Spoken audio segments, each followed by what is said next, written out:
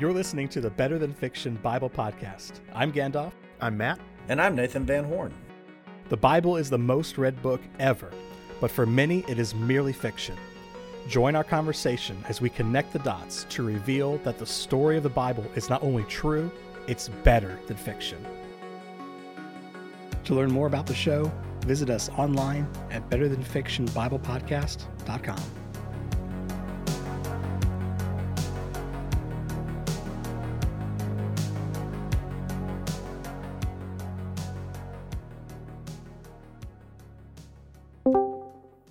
Welcome, listener, to the podcast. This is the introductory episode in what I hope will be a long and fruitful endeavor. Joining me today are Matt and Nathan Van Horn. Matt, why don't you introduce yourself?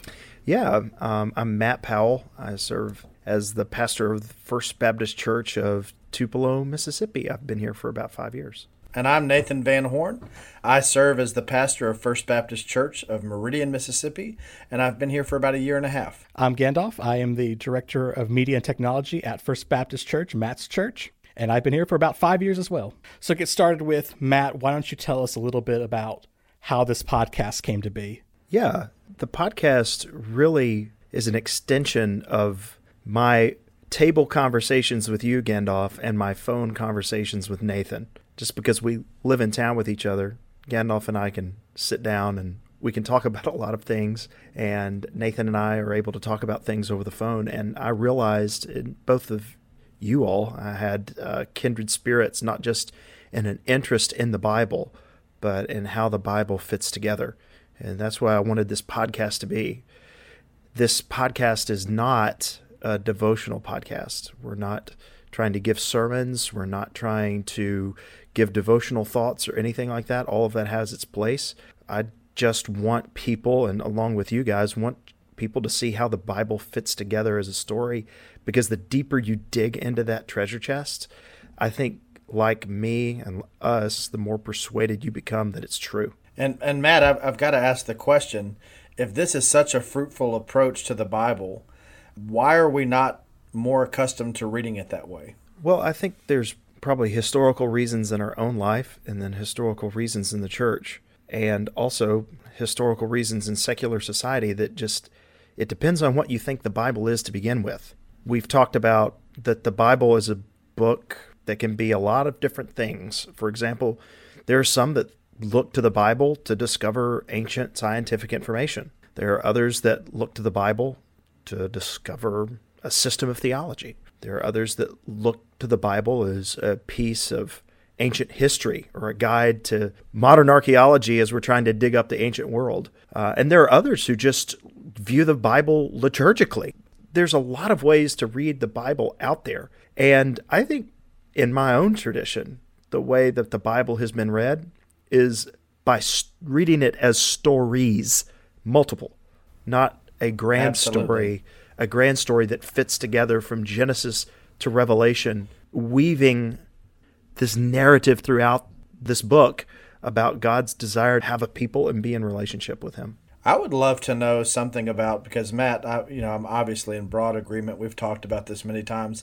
I would love to know for each of us, what has most impacted what you bring to this project? Why do we read the Bible the way that we read the Bible and the way that we're setting forth in this podcast? How did you arrive at wanting to read the Bible, or thinking that the Bible is best read as a story? Well, I grew up in the Protestant Baptist environment, and for most of my early childhood, the Bible was presented to me as not a cohesive story, but piecemeal stories in the context of Sunday school lessons. And, you don't have to get to be very old in a Baptist church before you've heard all the good ones like Jonah and Moses and, King Solomon and all this other stuff. But then as I got older and I started dipping my toe into more academic study, and you start to see how the Bible is not just an anthology of separate stories, but it's a grand narrative that is telling a singular message over the course of many, many books and many authors and even different languages. And that's just not a way that we approach the Bible typically. So I'm very interested to see how these conversations point to the Bible as a story. Yeah, for me, as growing up similarly to Gandalf, is I connected to the stories. And I must say that's something that I still do to this day. For instance, when I'm trying to think of something about God, I don't fall back on fundamentals and propositional truths. I fall back on the stories that I've learned from the Bible.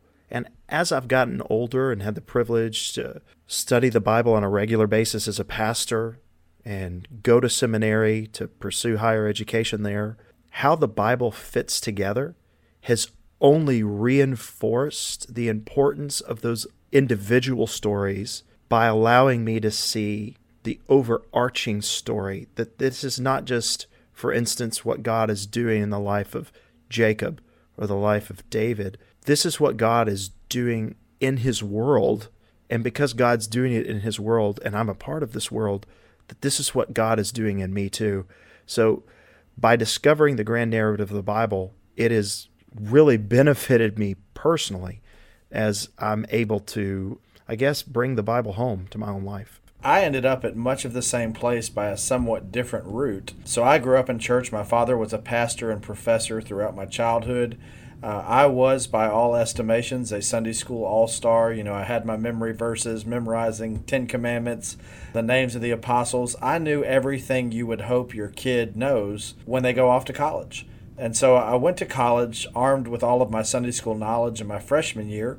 I made a friend who's a very intelligent guy, and he and I took several classes together, like logic and philosophy of religion and some history courses.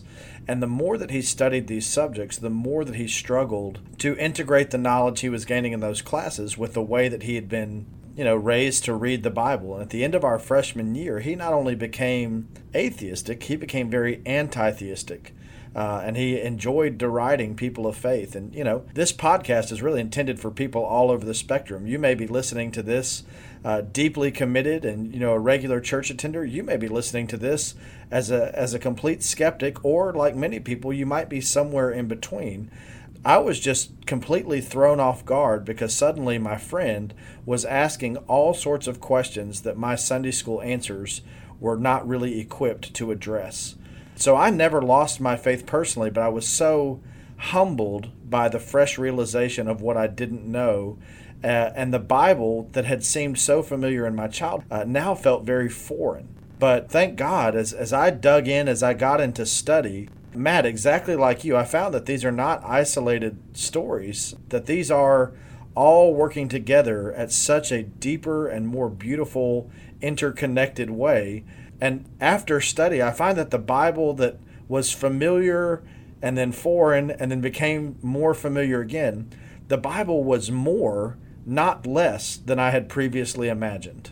Yeah, and another thing I think that spawned my interest in this subject, it seems to me that much of the rejection of the Bible that we hear about and we see in the lives of others or hear articulated on the internet, in my humble observation, as I listen to many of the objections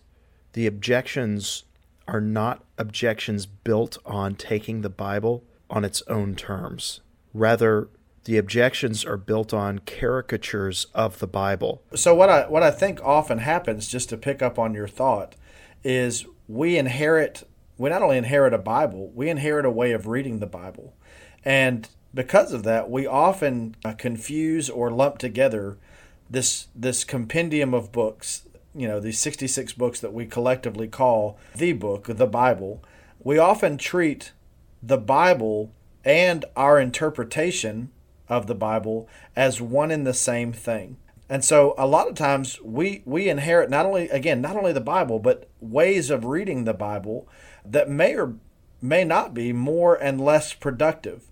One of the things that, has really affected our approach is, I think if you had no prehistory with the Bible, if you were just on this desert island and had no context whatsoever, and you picked up a Bible, well, you may not know where to begin, but it would quickly strike you that for all the different types of literature that you find in the Bible, overwhelmingly the Bible is written as a story. The number one genre that you find in the Bible is narrative, right? And the more you study, you realize that even the parts of the Bible, whether they're songs or prophets or whatever, the parts of the Bible that are not story are themselves drawing on that story to make sense of the words that they're using.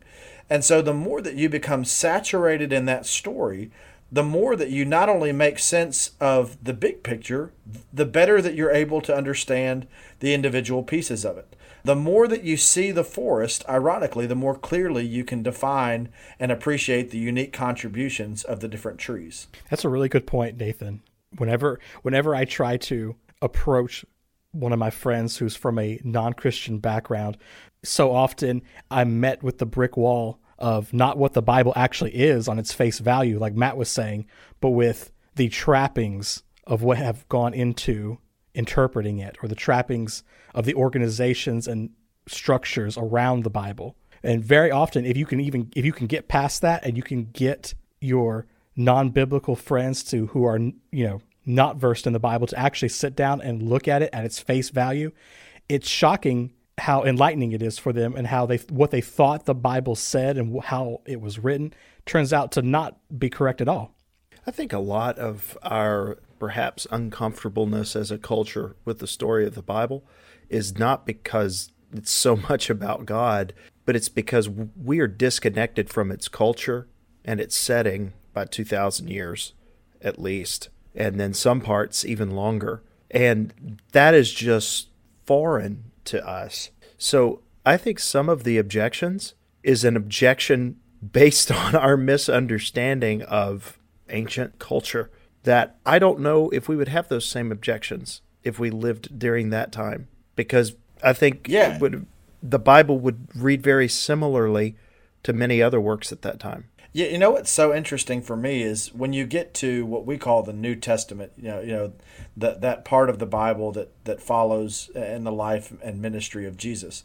When you get to the New Testament, it's so interesting because whether you're reading the stories or, for example, if you're reading the book of Acts records for us a few of the sermons of the early church. So in Acts chapter 7, Stephen gives an extended speech. And in Acts chapter 13, Paul gives an extended speech. And what's interesting is they make appeals to some of those key individual stories. But in both instances, Acts 7 and Acts 13, two different speakers, they use those individual stories to weave a bigger story. It's almost like they're these dots in the Old Testament, and they appreciate the significance of the dot, but they think that there's something even more important in connecting those dots. And Matt, I know we've talked about this. It reminds me of that artist, I think his name is Thomas Pavitt, several years ago. He set a Guinness World Record by making, I think, the most intricate connect-the-dot picture that had been done to that point. If memory serves, it was something like 6,239 dots. Now, I don't know if you've ever stared at a piece of paper with 6,239 dots on it, but when those dots are unconnected, I don't care how artistic it could be, you're looking at a hot mess. But if you painstakingly do the work of intricately connecting all 6,239 dots, what looked like a mess becomes a masterpiece because you discover that it's been a picture of the Mona Lisa the whole time. And I think that's what we're after to do with the Bible. Yes, the dots are beautiful and the dots are important, but sometimes you can understand more of the significance of each dot once you've connected it and see the masterpiece of the whole. So you're talking about the concept of connecting the dots, and there's a literary term for that, and it's called Chekhov's gun, and it's a trope. Do you guys ever go to tvtropes.com? I do. Yeah, it's not a good thing. I don't want my church members to know that, though, because I don't want them to anticipate my punchlines. That's right. It's going to reveal all your secrets. But anyway, Chekhov's gun is the convention in storytelling where the author draws your attention to something with the knowledge that it's going to be used later. And I'm thinking about how in Men in Black, where for a joke, they give Will Smith's character a teeny tiny little gun and then make fun of the fact that he's the new guy who gets the small gun. And then later that gun turns out to be ultra incredibly powerful and is able to beat the bad guy. But the Bible is filled with those kind of things too. Isn't it called the noisy cricket? Yes, that's right. The noisy cricket. And just like the noisy cricket, there are things in the Bible where if you aren't looking at it as a whole, their importance may not be apparent. Yeah. So just to give an example, one that comes to my mind is the book of Daniel. And people say all things about the book of Daniel, but I'll never forget the first time that one of these check-off gun moments in the book of Daniel clicked for me. Because you're reading about some Jewish guys, Daniel, Hananiah, Mishael, and Azariah, or as we know them, Shadrach, Meshach, and Abednego, are deported from their homeland, Judea and Jerusalem, to go to Babylon by Nebuchadnezzar, who destroyed their home city, the temple, and the palace there eventually. But they're taken to Babylon. And the first thing that they have to decide is how will they represent their Jewish God in a context that worships not one God but many gods, right? And so right after they get to Babylon, what's the first thing that's on the table, literally and figuratively? They're invited to eat from the king's table. And they make this decision not to. And man, if I'm just reading this, okay, I'm thinking, okay, maybe this is a story about cultural appropriation. But by the very next chapter, Nebuchadnezzar, 2 chapters later, Nebuchadnezzar is setting up a statue of himself to be worshipped as a god. And suddenly I'm like, okay, so we're going very quickly from eating to worship. And I'm like, man, why does that feel familiar? It's a whole lot like the Garden of Eden, right? What's their first temptation? Are you going to eat of the thing that God told you, the God that you worship told you about, or are you going to eat this other meal instead? And so suddenly I was like, oh my gosh, I can make more sense out of what's going on in Daniel if I'll look at it through the lens of something very important that happened in another context where a meal was involved. And then, man, pretty soon you're springboarding to the Exodus. The night before God sets these people free from slavery, what do? He has them gather around the table and symbolize their redemption by doing what? Taking a meal.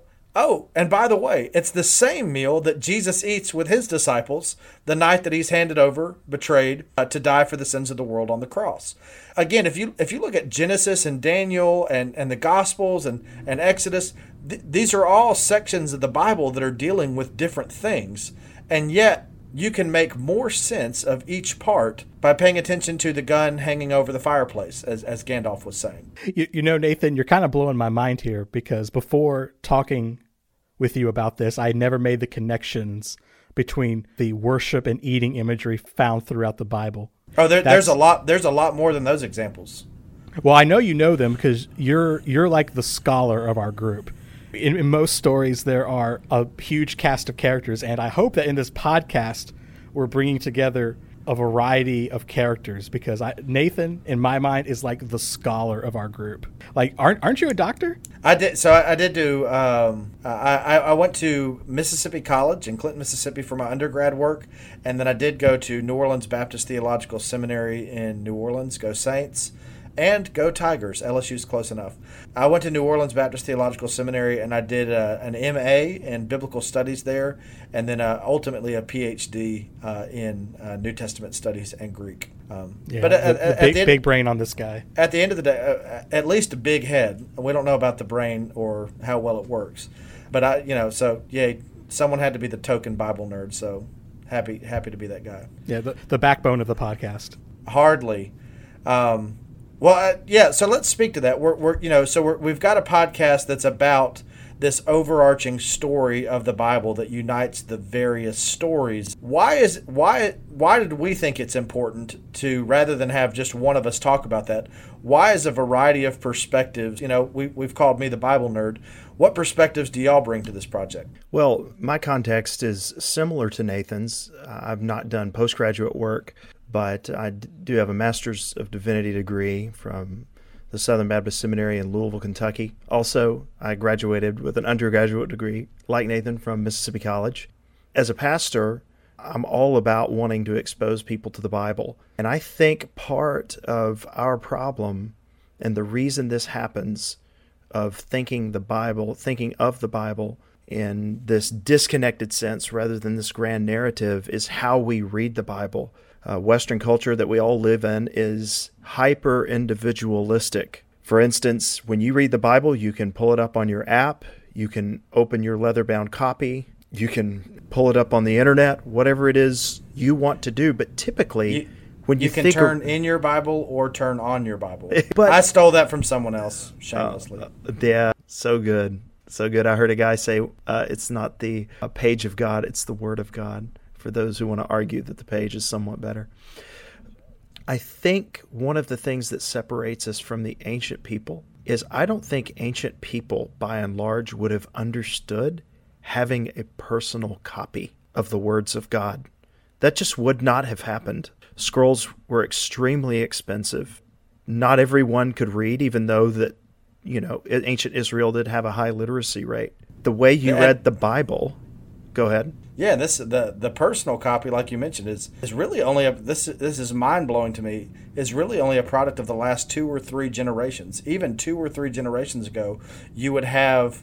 This is why you have some of those big Bibles in churches, or you might have a family Bible, but you certainly didn't have 9 copies where each member of the family had more than one translation of the Bible and just read if they were going to read whichever one they wanted, however they wanted. It was a community activity. So we have a family Bible that goes back 200 years. That's been in our family for 200 years, and it's one of those things. Why do people have those? It's because not everybody had a bunch of Bibles. Now, being a pastor, in fact, I recently redid my personal library at home, and I had to have 2 shelves for all of my Bibles. In fact, I was talking to my wife, and we were joking about it, and I said, if one goes to heaven based on the number of Bibles in their personal possession, I am so covered. I am so good, because I have a ton of Bibles. But that is a product of our time and place. In the ancient world, the way you would have read the Bible would have been going to synagogue, going and sitting in the presence of someone who would read it to you, or gathering with the church to hear the Bible read and taught. And what happens in the setting is the Bible becomes shared orally as opposed to being read and depending on the written form. So when you're reading the Bible, it's in a sense stimulating discussion by your very notion of how we read the Bible. It's a group project to read and study the Bible. And so a lot of these details, like Nathan just talking about Daniel, they may not occur to you, but they're going to occur to somebody in the group. And as a community, you learn the story of the Bible. You learn to point those things out to each other. And someone else makes a connection that someone else missed. And the different perspectives just continue to flesh out the story more and more. Absolutely. And that's what we want this podcast to be, is that we all come from different backgrounds. We have different forms of expertise, but we all share a deep love of the Bible. And I have learned in my life as a pastor, I've learned from people things about the Bible who are less educated than I am. I've learned from people who are more educated than I am. Frankly, there's things I've learned about the Bible from people who don't even believe the Bible as I do. So our learning of the Bible can come from a variety of different places. And the biggest thing is actually getting into the text.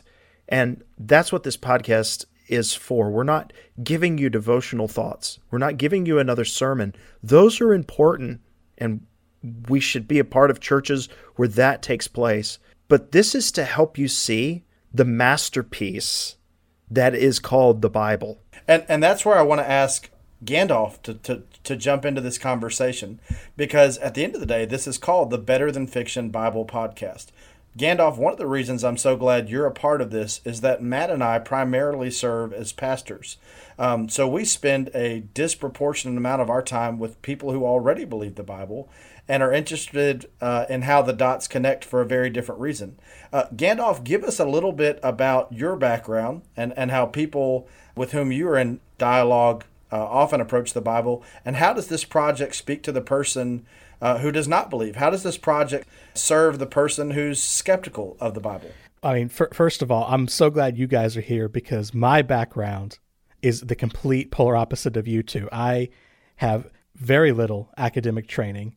I am a proud college dropout. I did a little bit of seminary, but not enough to earn any kind of degree or anything. And I am a man of refined culture, meaning that I like things like video games and manga and anime and that sort of stuff. And all of my friends like that too. And when I talk about the Bible with my friends, I can't help but feel that we are closer to those people standing and listening at the synagogue uneducated than maybe even people who sit in the pew on Sunday morning who have more of a concrete background. Now, I grew up in the church just like Matt and Nathan did, but I don't have the very deep, very academic, well thought out biblical education that you guys do. So I'm very interested to see how these perspectives can coalesce together to just really share the narrative of the Bible. Yeah, so Gandalf, for you, a weekly basis, I would guess this is true of Matt. This is certainly true of me. I teach the Bible multiple times a week. I preach from the Bible multiple times a week. I even do devotional videos. What's so interesting is that my primary audiences for that are people who already believe. So I'm not having to establish the Bible as true. I would guess that that's a very different context for you. Yes. For me, my quote-unquote students are all people who do not have church backgrounds and do not immediately accept the Bible or the supernatural as true. So how would they approach the Bible then? In one word, it's fiction, right? If you don't believe the Bible, it's tempting to approach it as fiction. And so not just fiction, but mere fiction. Mere fiction. And so one of the things I love, I like to tell people, I try to be an equal opportunity offender. Certainly we don't presume that we're entirely correct in our positions, and I'm always open to being corrected by what the Bible says rather than what I say about the Bible.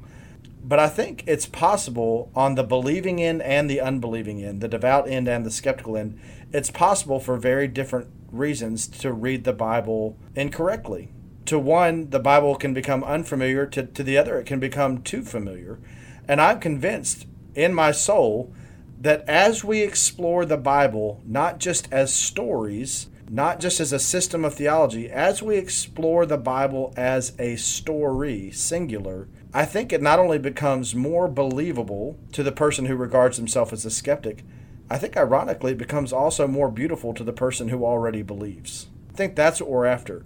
To the person who looks at the Bible and already believes, I think you will find that these various books are so much more meaningful when you read them as one book. And to the person who regards the Bible as mere fiction, I think if you give it an honest reading as a story, you will have to admit that is so much better than fiction. Yes, and to my dudes right now, I know you're listening. I would urge you, stick with this, and I promise you're going to see that there's going to be some worthwhile content coming out of it.